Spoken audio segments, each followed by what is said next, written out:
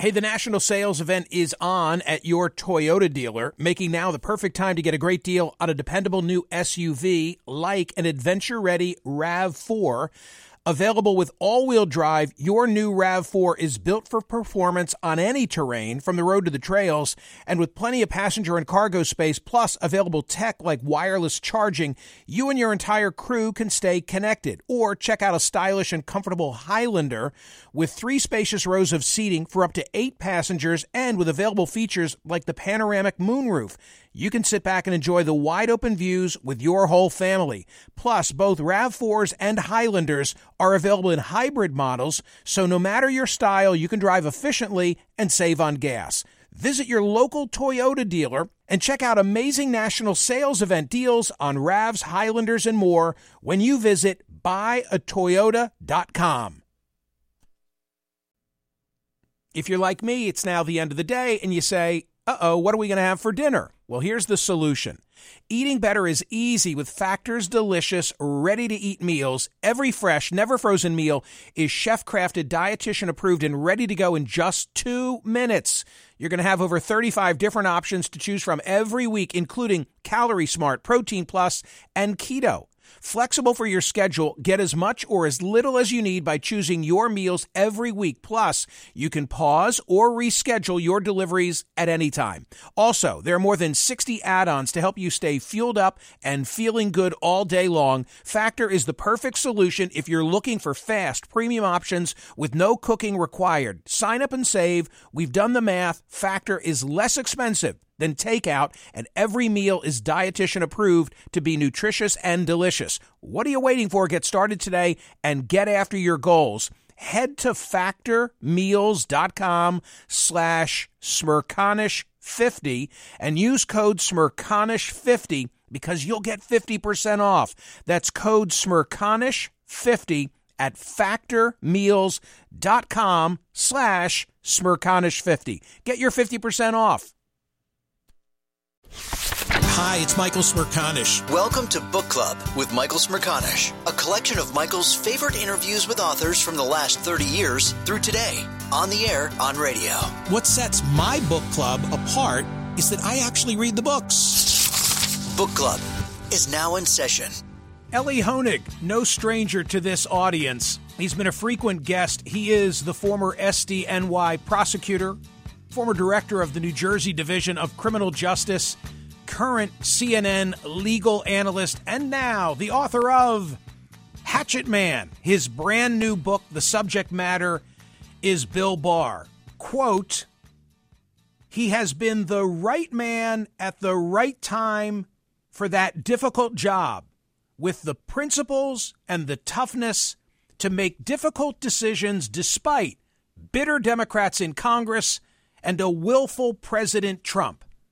Oh, wait, that is not a quote from Elie's book. That is a quote from the Wall Street Journal when they thanked Bill Barr for his exemplary service as the Attorney General. Elie, what did they get wrong?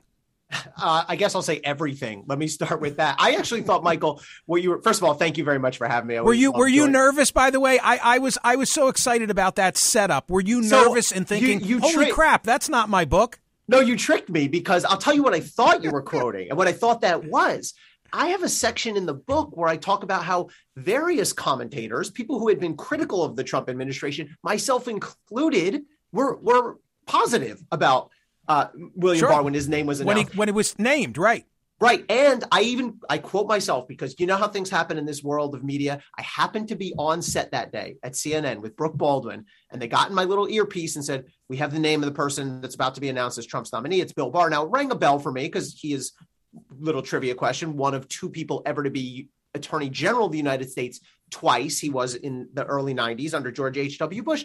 So it rang a bell, and I did some quick research. Now, important footnote, this is before we saw and knew of the memo he had pre-written saying he was going to gut the Mueller investigation. But I asked the CNN producer, I said, can you pull that clip of me on whatever date?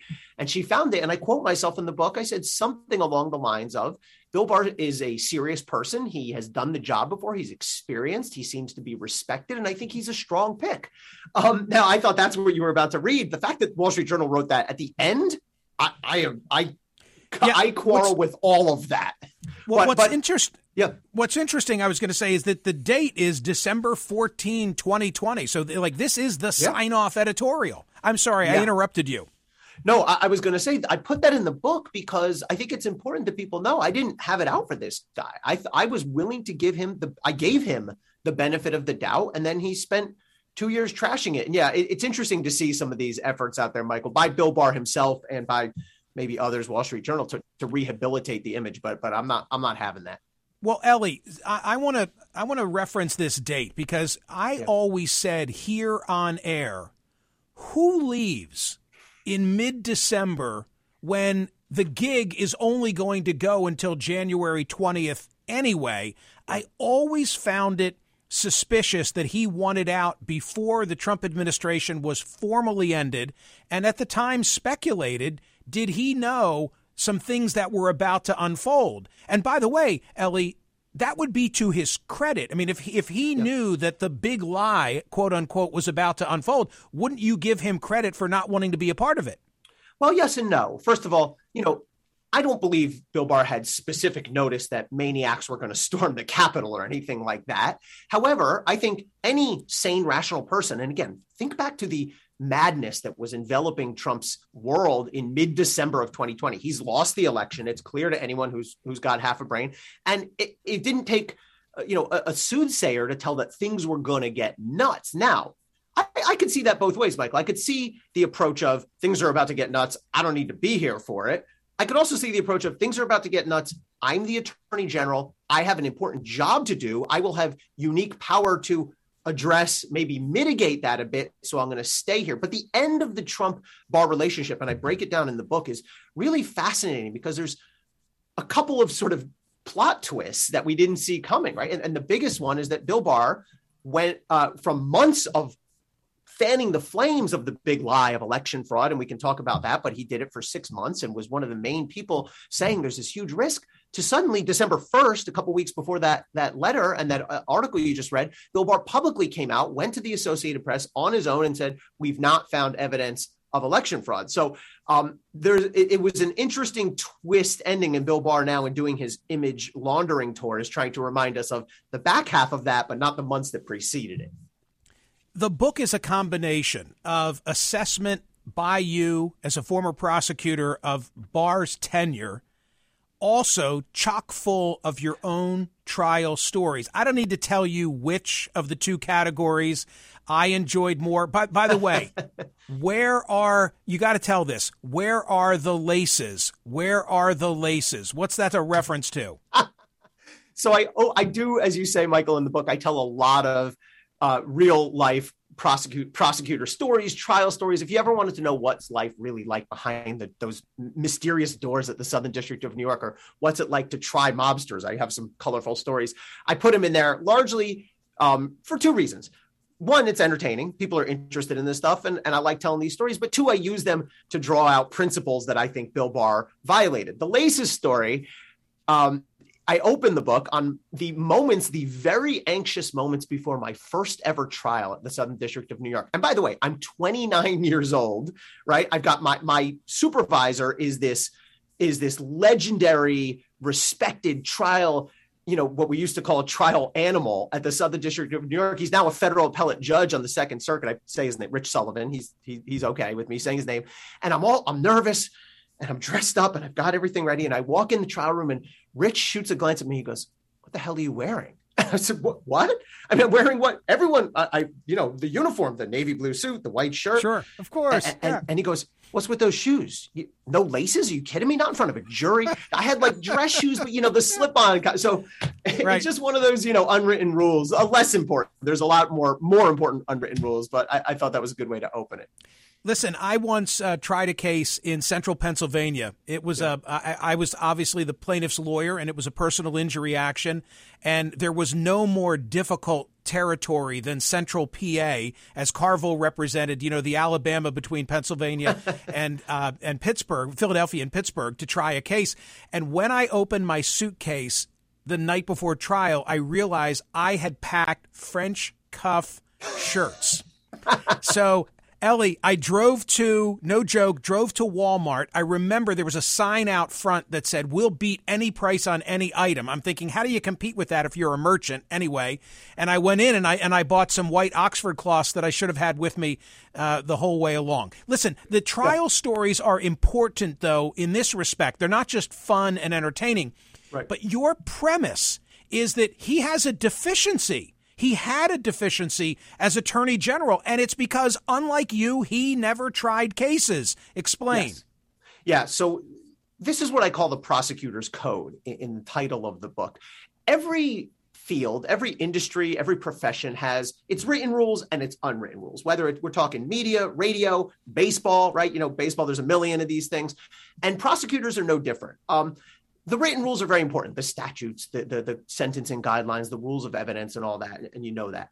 But the unwritten rules are the ones you can only learn by doing the job. And one of my main criticisms of Bill Barr is, although he's been Attorney General twice, he's never tried a case. He's never had that experience, Michael, you or I have had, standing in front of a jury, having a judge bearing down on you, having the opposing lawyer pick apart everything what you said, going to a sentencing and seeing the gravity of it, seeing the defendant's family crying behind you, being threatened, just understanding what the job is all about. And my argument is, and I sort of tease out various nuances of the prosecutor's code, is because Bill Barr didn't do the job himself, he never properly understood and respected the basics, the fundamentals, the two most important of which are your credibility. You never, forget about lie, you would never lie, but you never fudge the truth, you never shade. People think lawyers do this. Prosecutors are not allowed. I mean, you argue your point, but you're not allowed to withhold damaging information. You're not allowed to fudge. And if you do, you're going to get caught and you're going to get in trouble. So credibility. And the second is independence. Politics I was always raised, and you were always taught, have zero role in any prosecutorial decision that we make here. Bill Barr didn't know, didn't care. And I think a large part is because I call him a prosecutorial charlatan. He never did the job. Okay, but if he was morally challenged as the Attorney General and he was deficient because of what you've just described, why would that not have hindered him on H.W. Bush's watch? As you point out, he's one of only two to hold the job for two go-rounds, and there was not controversy that surrounded him, or not at least that I'm aware of, and I think you acknowledge this in the book, during his first tenure. Yeah, I say he had a fairly routine tenure as Attorney General. Right. I mean, no Attorney General is going to emerge from the job completely conflict-free, and he had the Iran-Contra.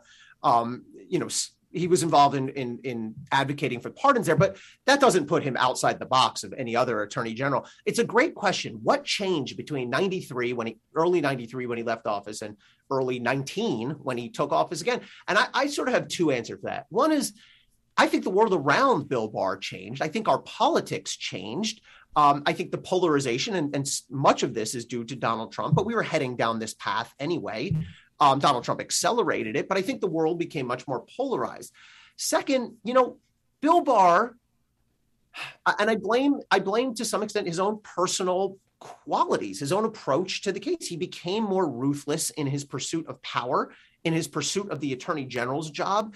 And whatever line, everyone's got a line that they won't cross. And his line, for whatever reason, moved, I offer a couple reasons, moved to the far extreme of where it was in the early 90s. And we uncover, I think, some interesting reasons behind that, behind why he was willing to go farther than he ever was before. Which I get into in the book, and happy to discuss if you want. There's another why question that you ask at the outset of the Culture Warrior chapter. Here's a common question about William Barr. Why? Why would he have sought and agreed to serve as Donald Trump's Attorney General in the first place? And what did he stand to gain? And of course, you recount in the book how he wrote that. You call it an audition memo for the gig. Why did he want the gig? So 3 reasons that I posit in the book. First of all, and this one I don't hold against him at all, the man wanted power, right? Being a prosecutor, even a regular old prosecutor like I was, you have dizzying amounts of power, and it can be intoxicating. And there's nothing wrong with seeking more power. I tried to get promoted. I did at times, and would have gladly moved up the ranks. I did until I left. what I don't buy from Bill Barr is his whole persona of, I don't need this job, and I'm sort of this humble guy who didn't want the gig. BS, because he wrote that memo. He wrote that memo in late 2018, mid 2018, when it was very clear that the AG's job was about to become open because Trump was definitely going to get rid of Jeff Sessions. He wrote that memo. He couldn't have pinned it more precisely to Donald Trump's psyche. The memo said, Robert Mueller's theory of obstruction of justice is fatally misconceived, meaning I'm going to kill it. And he did. That's number one. Number two, Bill Barr has I won't quite call it, it's extreme view of the law, which the legal term for it is the unitary executive, which basically means first of all, the executive branch should be more powerful than the other two branches. And the president is the executive branch. Everyone works for and does the president's bidding. Bill Barr has that extreme view and then some. And he ended up arguing in the courts, not just that the president should be the most powerful, but that the president should be untouchable, unsubpoenaable, uninvestigatable. And he lost, by the way, he has a terrible record in the courts. He lost virtually all of these. But the third one, the one that really surprised me when I found it, is Bill Barr is what I call a culture warrior. And we dug up some old speeches he had given in the 90s and some things he had written. And let me just read you some of these. In one speech, Barr touted, and I quote, God's law. He decries bigotry against Catholics. And here's what he writes. We are being pushed steadily off the battlefield, or have been for the last few decades. Occasionally we jab back and poke back as we backpedal. What is our larger strategy for preserving the church and seeing it prevail? How will we get back on the battlefield? So Barr views, and he says all sorts of other extreme things. He says and I quote, this is Bill Barr, the homosexual movement is causing the downfall of society. Everything from violence to mental illness to the drug epidemic. And then he says, Barr, this is really telling. He says this, free government is only sustainable and suitable for religious people. And Judeo-Christian moral standards, not any religion, Judeo-Christian moral standards are the ultimate utilitarian rules for human conduct. So Bill Barr has this extreme view of, look, if you want to be religious or are religious, by all means. But Bill Barr saw it as his mission to bring this religiosity, God's law, as he calls it, back into the public sphere where he felt religiosity was being sort of overtaken by secularism. Ellie, the book is great. I really appreciate it. I'm also happy for your personal success with it because you've been a good friend to the program. We love when you come on and offer your legal analysis, and I wish you continued good things. I got a real kick out of something. I'm not giving it all away. I loved hearing the backstory of you trying John Gotti Jr. They'll have to read Hatchet Man to learn all about it. Good luck with the book, and thank you for being here. Thanks so much, Michael. I really appreciate it. Ellie Honig's book is called Hatchet Man. Book Club with Michael Smerconish. New episodes drop Tuesdays and Fridays. Listen to the Michael Smerconish program weekdays on Sirius XM's POTUS Channel 124 and anytime on the SXM app. Connect with Michael on Facebook, Twitter, YouTube, and at Smerconish.com.